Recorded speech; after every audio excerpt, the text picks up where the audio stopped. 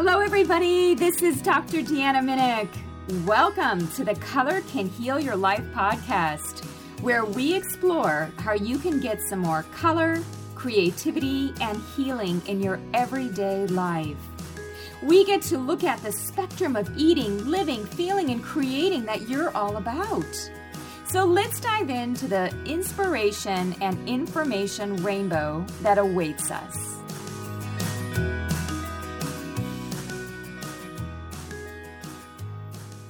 Hello, everyone. Glad to have you back. So it's just me for this podcast. And what I was thinking we would do is to go back into our paths and explorations with color. I don't know if you've listened to my previous podcasts, but so far I had a date with yellow. I expressed my fear of red and told you a little bit about what happened with that. And then I had a love affair with green. I've always liked green. So I went into that a bit in one of my podcasts not too long ago. So in this one, what I thought we would dive into is the big expanse of blue. You know, blue seems to be such a popular color. It always seems like whenever I'm giving a talk and I'm asking the audience, what's your favorite color? And I go through all of the different colors to see how people will respond. And they're supposed to raise their hand when they like the color. Oh my goodness. Blue gets an overwhelming number of hands shooting up. So many people like blue. And much like the other colors, blue carries its own spectrum. Everything from baby blue, kind of that sky blue, to an aquamarine, kind of the shimmery color of the ocean. And then even into indigo, which is a darker, deeper blue. And if we took it much further along, we could even say it ventures on into violet. But really what I'm going to be talking about in this podcast is blue, all forms of blue.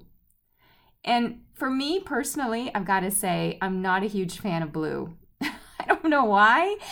I mean, I don't really have many things in my wardrobe that are blue. My husband loves blue.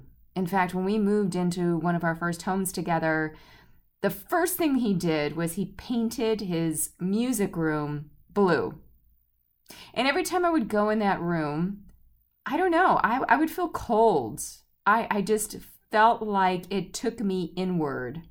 And I didn't really like that feeling. It felt a little bit, I don't know, like I was going to have to do some work or something on the inside, not on the outside, but it felt like it was taking me deeper within.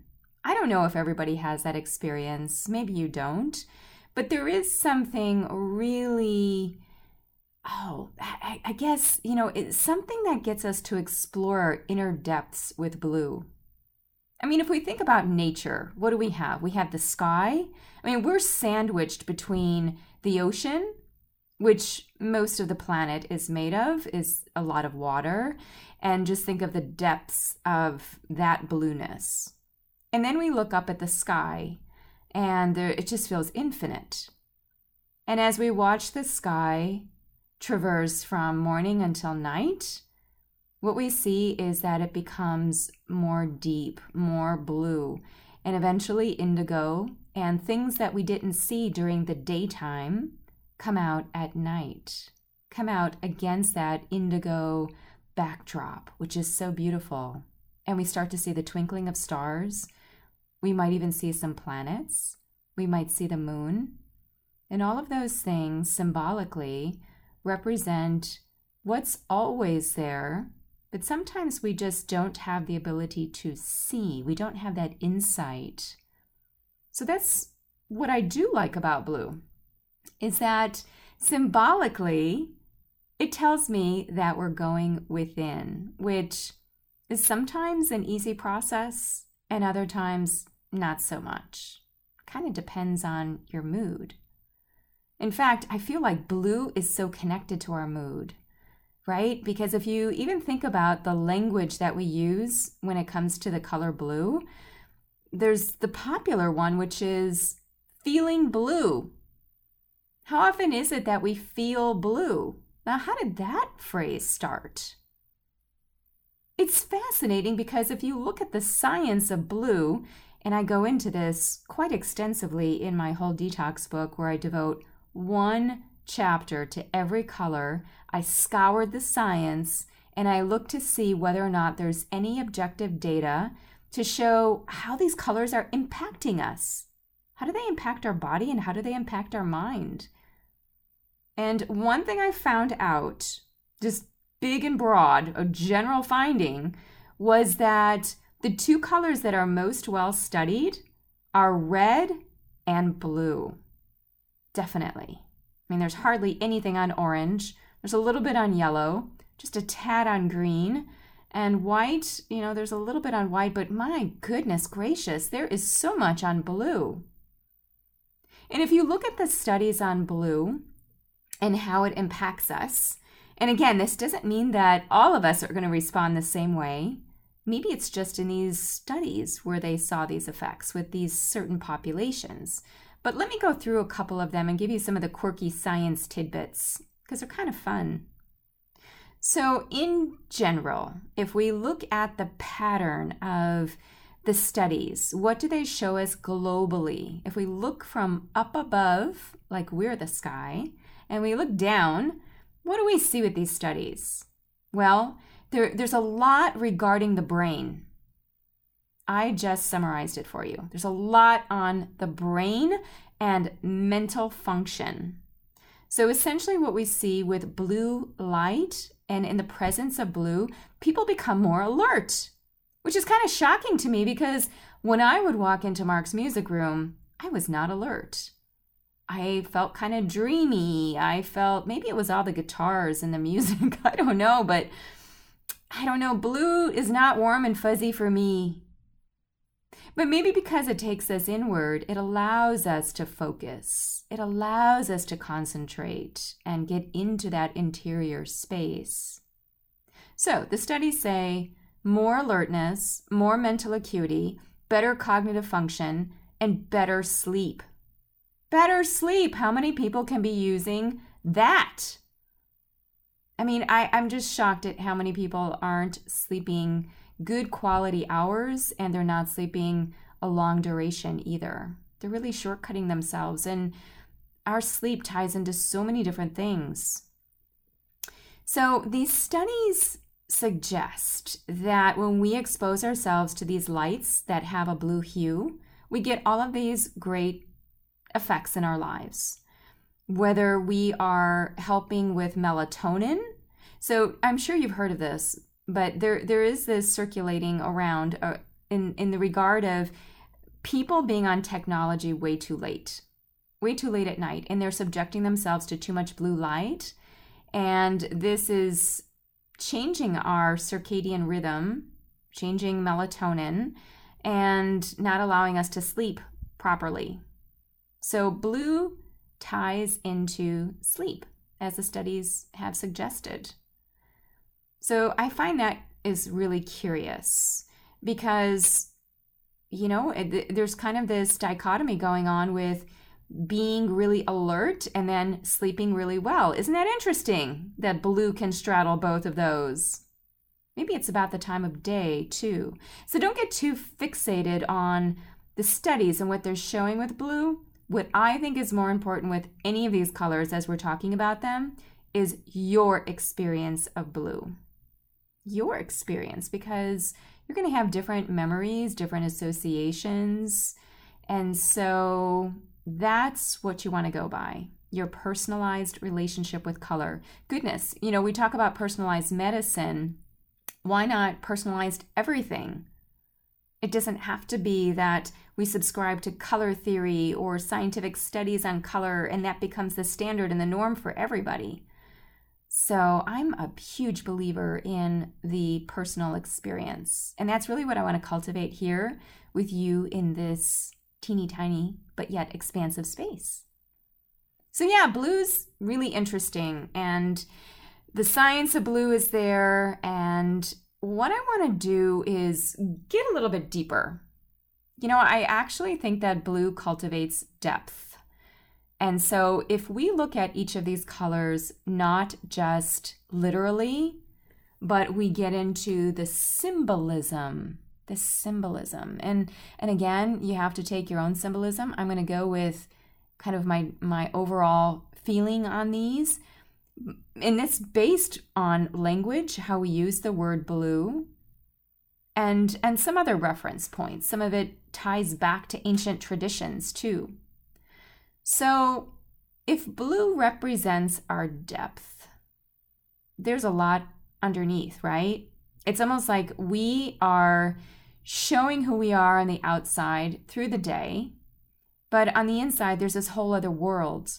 And that's why I've always loved what ancient traditions have said about how we have all of the answers we need on the inside. But not many people want to go on the inside. It's a bit intimidating sometimes because it's hard to navigate. It's so huge and expansive. And what if you find some things that you don't really like? There's that too. In fact, that's one of my pet peeves. Being in this whole space of personal growth, there's a lot of this whole thing about happyology, being happy, forcing it, faking it, showing your good side or what we think is our good side. And what I think blue calls us to is to being true. Look at that phrase, true blue.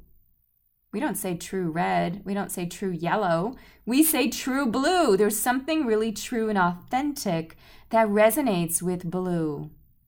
So it's being true to who we are. And so when I see people trying to force their positivity, I just feel like we're covering something up. In fact, on my Facebook page not too long ago, I told people reviewing my page, whoever reads my posts, and sometimes they get a little bit philosophical. This is where my blue comes out. So I was reading this book called Feed Your Demons. It's by a Buddhist nun by the name of, and I can't pronounce her first name, but her last name is spelled Allione, Allione. I think she married an Italian man, and I think it's pronounced Allione. Great book, Feed Your Demons. And you know what? She turned the whole area of personal growth on its head, in my opinion. Even though she's talking about kind of therapy and strategies to overcome things that you feel like are insurmountable, she took a totally different tact that I loved. And what it was, as you can tell by the title, Feed Your Demons, was that instead of running from things that we don't want to look at, she's saying, no, let's go towards them. Maybe there's something underneath that fear, underneath that anger, underneath that grief that we've got to get at. And I actually really like that. I've experienced her work in a workshop some years ago. And this work can be done either with a partner, somebody you trust and love, or it can be done on your own. She has a 5-step process of how you do this.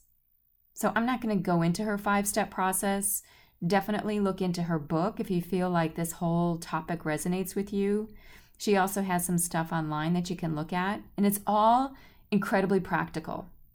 That's what this podcast is all about, is I just want practical things to help you living more colorfully. So in this one, what my call to you is to go deep with blue. Go deep into your ocean. Go deep into your sky. There's a lot there. And maybe, yeah, it's not all pleasant, but you never know what you're going to find, even if you're exploring your demon.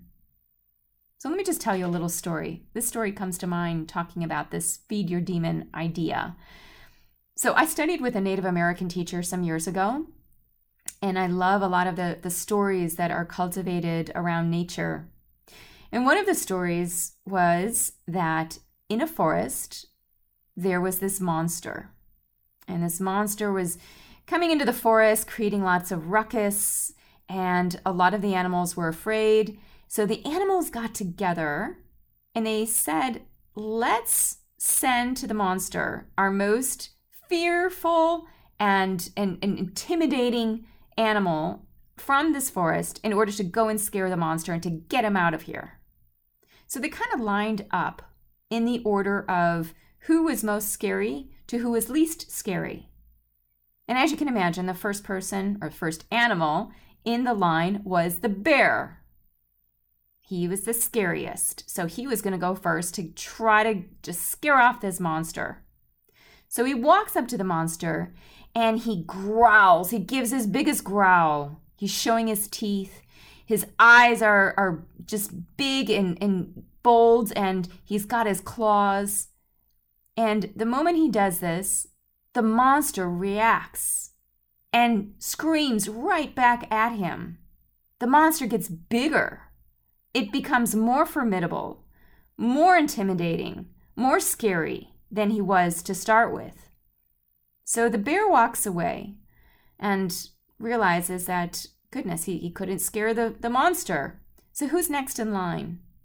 We've got the tiger.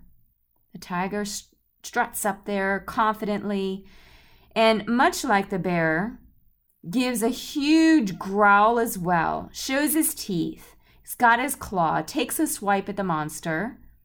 How does the monster respond? Well, much like he did for the bear.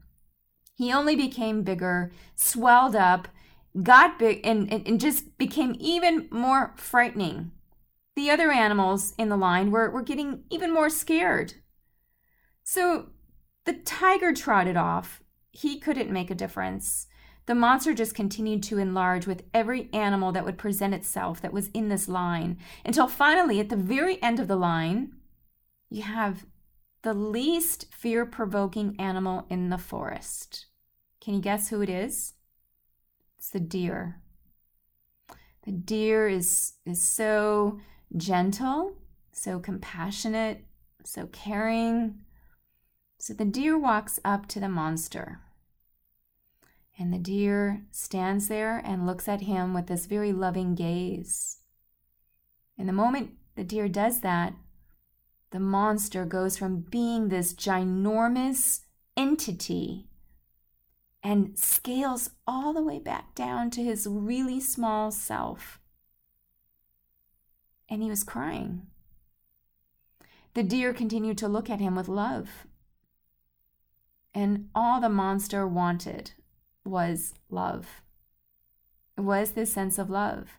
That fear sometimes in our lives is the absence of that love. So when we are feeling blue, when we're feeling depressed, when we're feeling anxious, when we feel grief, when we feel anger, when we feel any of those emotions that don't make us comfortable, there's something underneath that that's really deep, that's really blue. And we need to get to it. And we can do that in a lot of different ways. Of course, we can do it in a nutritional way. I mean, I'm a nutritionist, so I always go to food first. We can do emotional work. We can work with a therapist or a practitioner, with a good friend. Maybe we want to start moving and doing things physically to kind of move things and shift through our bodies.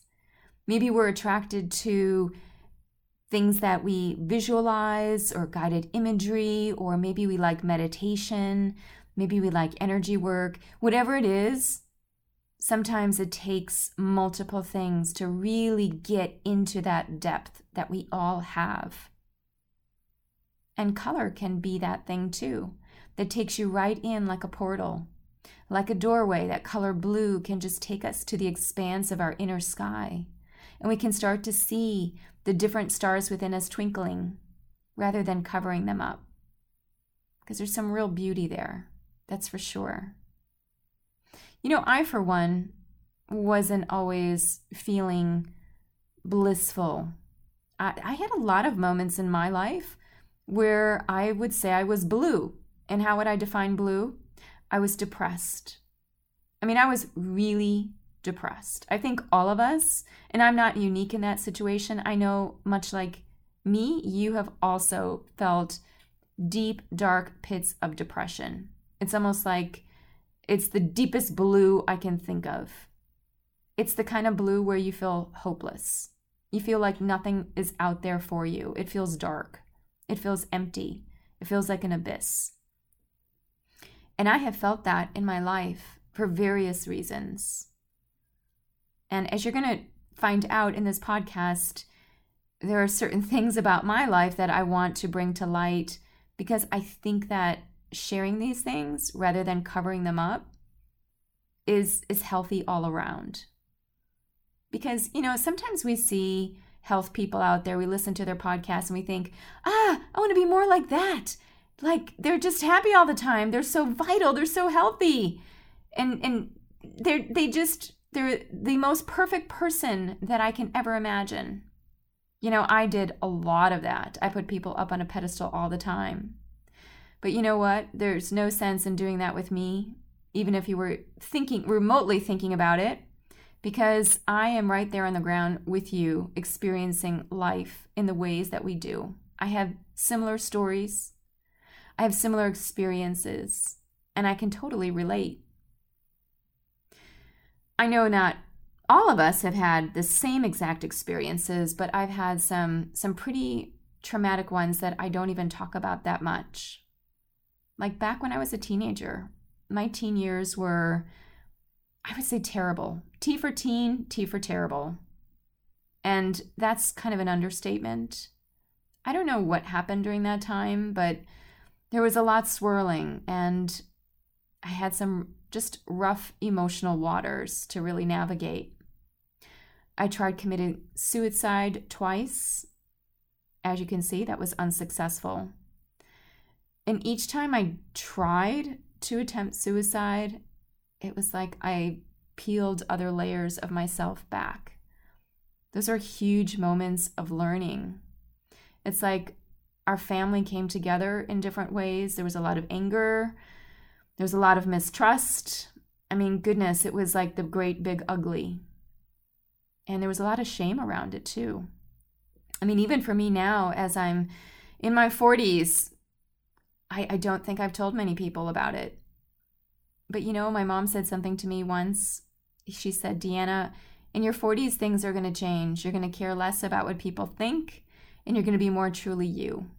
And I kind of feel like that. In the shaman tradition and the Native American tradition in which I've studied, there's this thing about how when we go through a lot of trauma or stress or tragedy, we kind of lose pieces of ourselves. We kind of shut them off.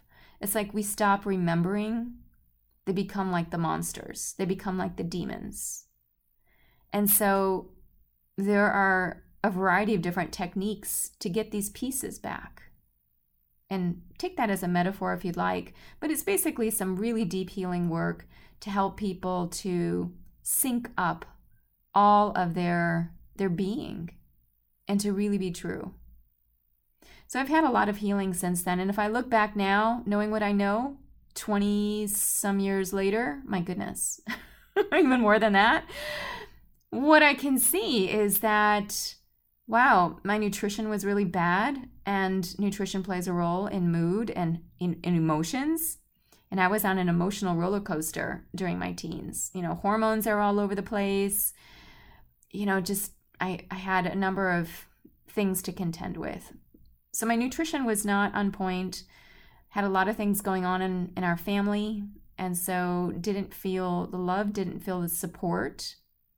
And maybe all I wanted was that deer to look at me with love. And maybe that was me. Rather than always looking on the outside for something to come to us, maybe it's about mustering up that sense of hope, that sense of love, self-compassion. And I've really learned that over time, that's for sure. But that's not an easy, like a quick takeaway I can tell anybody as far as how I got there, or even how you can get there. Everybody has their own path, and that's what makes us unique and truly blue. But I will talk about some different takeaways for you, because based on all the things that I've experienced in my deep pit of despair, as well as my bright lights of healing, thanks to all the healers and practitioners and all the different people that I've worked with over the years, there have really been a number of bright lights, a number of shining stars that I think could help many people. So here are my 3 takeaways for this podcast. And these are all to help you go deeper into your blue, into your ocean if you like water, or into your sky if you prefer air and stars and planets. So here's what I'm thinking. And of course, you're the boss. You get to choose. 3 is the number of creativity, and that's why I like to put that out there, 3 creative solutions. But you are the master of your own health. Don't let anybody tell you otherwise. You know yourself best. So I'm going to give you some more, I would say, intensive strategies to go deeper on your blue. And then I'm going to give you, out of the 3, I'm going to give you one that's easy peasy in case you're not ready to go so deep. Okay, ready? Here they are. The first one is, I'm going to go back to that concept of feed your demons or get to know your monster. Love your monster. That would be the title of my book. Love your monster. Because your monster within is seeking that love. And you know how to love. So how do you do that? Because that feels like a great big ball of what do I do with it? Well, lots of different strategies. First of all, identify what it is within you that feels like a monster. And there can be a lot of different things here. Maybe, for me, for much of my life, it was a lot of anxiety. I had my bouts of depression, but the anxiety was like a plague. It was following me. My heart would race. Just always feeling like I was a deer in the headlights, literally, back to the deer. I never felt like I was at peace. I felt like I always had to be on this driver mode. That was truly my demon. And sometimes that demon comes up again and I realize, oh, Deanna, check, gotta get back into that seat of self-love. For another person, I'll give you an example of somebody else who I clearly remember her demon. Her demon was cancer. So I knew Virginia years ago in my 20s when I was doing a lot of this really deep excavating work. Had a lot of emotional issues then too. And I went through about 4 years where I was working intensively with healers. And as part of that whole healing journey, I got to meet a lot of other people who were looking for healing. I think we're all looking for healing all the time, just in different ways. But I was going about it in certain classes, working with therapists and energy workers of various types. And I got to meet this woman, Virginia. So I was in my late 20s. Virginia was in her 70s, and she was just diagnosed with cervical cancer. So for Virginia, her demon was her cervical cancer. And this has stuck with me 20 years later. What Virginia did was she did the Feed Your Demons approach. At that time, nobody knew about Feed Your Demons. It's just, this is what she did. She brought out a discussion with her cervix. So she told all of us how she had this visualization, and sometimes she would journal it, where she would imagine all of her body organs sitting around a table, like they were having a discussion. The cervix, of course, got center stage and was at the head of the table because all eyes were on the cervix. It was the cervix that had cancer. But then she had the liver, the pancreas, small intestine, bile duct. She had all these other organs around to talk with the cervix. And so she imagined her body working together as this great big system, this web-like configuration with all the different organs interrelating. And what I think is really interesting is not that she came out victorious in the way of squashing cancer and living until she was 100. No. What she did find out was how to live more authentically with cancer. She was at peace. She wasn't tormented. Yeah, she continued to do classes and such, but she really had this approach of looking at cancer in the eye and loving her body as much as she could when she was going through it. I almost feel like crying as I'm talking about it because, so many times we think of illness as a battle. Like, I'm going to survive cancer. And, as though it's something on the outside of us and we have no control. And maybe it's less about, surviving. It's thriving. It's being victorious in ways that are authentic to us. I think that's really the heart. At least from working with people with cancer for 5 years, that's what I feel is really rewarding to people. Sometimes they can't make sense of why they got cancer. They can't make sense of how to get rid of the cancer, but they can look the cancer in the eye and they can love their bodies all that much more. So I kind of went on here for number 1 as your action step, but here's the action step. Identify your demon or your monster and start to love it. Start to love it in the ways that are healing. Maybe you journal, you start having a dialogue like Virginia did, where she started having a conversation with her cervix, with all the other organs. The liver would talk to the cervix. Or maybe you work with a therapist, somebody who can actually talk you through. You know, I did cognitive behavioral therapy for a good year. And that was really interesting because it shifted my framework. It shifted my thinking and put me back into that locus of control where I didn't feel overwhelmed by the demon. It was a little bit of a different approach. It wasn't as much love. It was more about understanding and acceptance. And we need some of that too. So do whatever you can to understand your true blue demon. And I love how in this book, Feed Your Demon, she talks about even personifying and creating a vision of that demon, which I think is just so fantastic. You're going to love that book. Again, it's called Feed Your Demons. Now, the next thing I think would be great for you to get into is dreams. Why do I say that? What does that have to do with going deeper with your blue? Well, if blue encourages sleep and blue encourages looking at symbols and things that are underneath the surface, sometimes things underneath the surface aren't always in our conscious mind. Sometimes they're in our unconscious. They're in our subconscious. And where do we let that play out? In our dreams. And so letting that nighttime vision of symbols and things to come forth. So what I'm thinking here for number 2 is to get a 7-day dream journal. Just carve out 7 days of your life where all you're really focused on when it comes to your health is your dreams. And what you're going to find is you're going to have certain symbols that are going to come to you. And when you wake up in the morning, I want you just to write down the words, the objects. So if you have a dream of a house burning down, rather than write out the whole dream, just write out the objects like house and fire.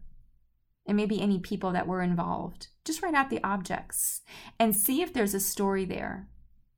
And you know what? Don't ask anybody to interpret your dreams.